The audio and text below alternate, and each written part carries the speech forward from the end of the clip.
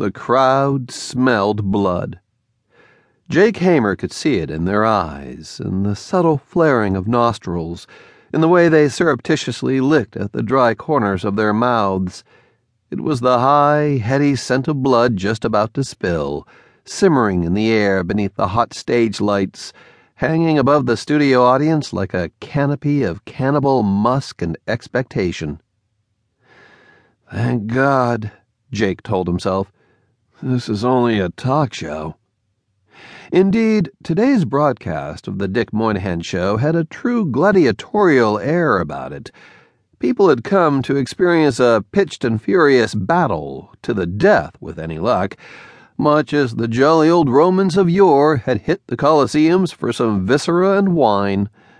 Nobody was armed, at least not visibly. This was lucky for everyone, the Christians in particular. "Though he'd be surprised," Jake continued, somewhat snidely. "His kids are holding their own, all righty, out of the red sand and into the bleachers." Jacob Hamer was no stranger to the arena. You could see it in his dark eyes, which smoldered even when he smiled. You could see it in his barbaric black mane, the ruddy lines of war in his face, the pumped-up muscularity that his rock star-on-parade garb accentuated. At the age of 33, he had done his share of bleeding, both physical and emotional. Much of the blood had spilled back in early '71, at the tail end of America's adventure in beautiful Southeast Asia.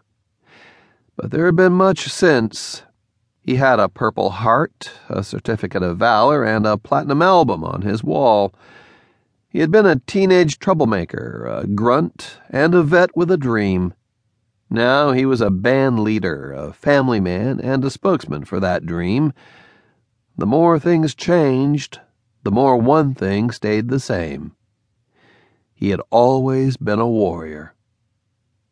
There were 5 other people on the stage with Jake. One was Pentecostal, one was fundamentalist, and one was merely Catholic. Jerry, on the other hand, believed in money. Ike, rhymes with like, believed in rock and roll. And I, Jake mused, believe that it is time to raise some hell. That evened the scales, at least in terms of body count. 3 Christians, 3 infidels.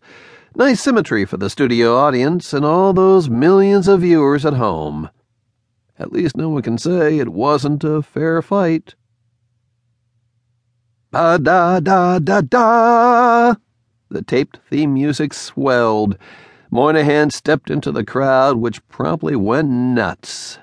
It was like the first thunderclap in an electric sky where the storm had been brewing for hours. An awesome sound, a slight release, the knowledge that this was only the beginning. Dick Moynihan smiled cherubically and just sucked it all in. He knew how much power was crackling in this studio, no doubt about it. It was feeding his fire. Moynihan trod firmly on the trail blazed by Phil Donahue and Geraldo, from the format of his show to the gray of his hair to the roving microphone in his hand. He had just the right combination of boyish charm, wit, intelligence, and good liberal common manliness to pull this kind of housewife's talk show off in style. Jake had always liked him, found him wonderfully even-handed. He gave everyone just enough rope without ever quite letting them hang themselves. But boy, did he ever love the smell of blood. The applause was steady and loud.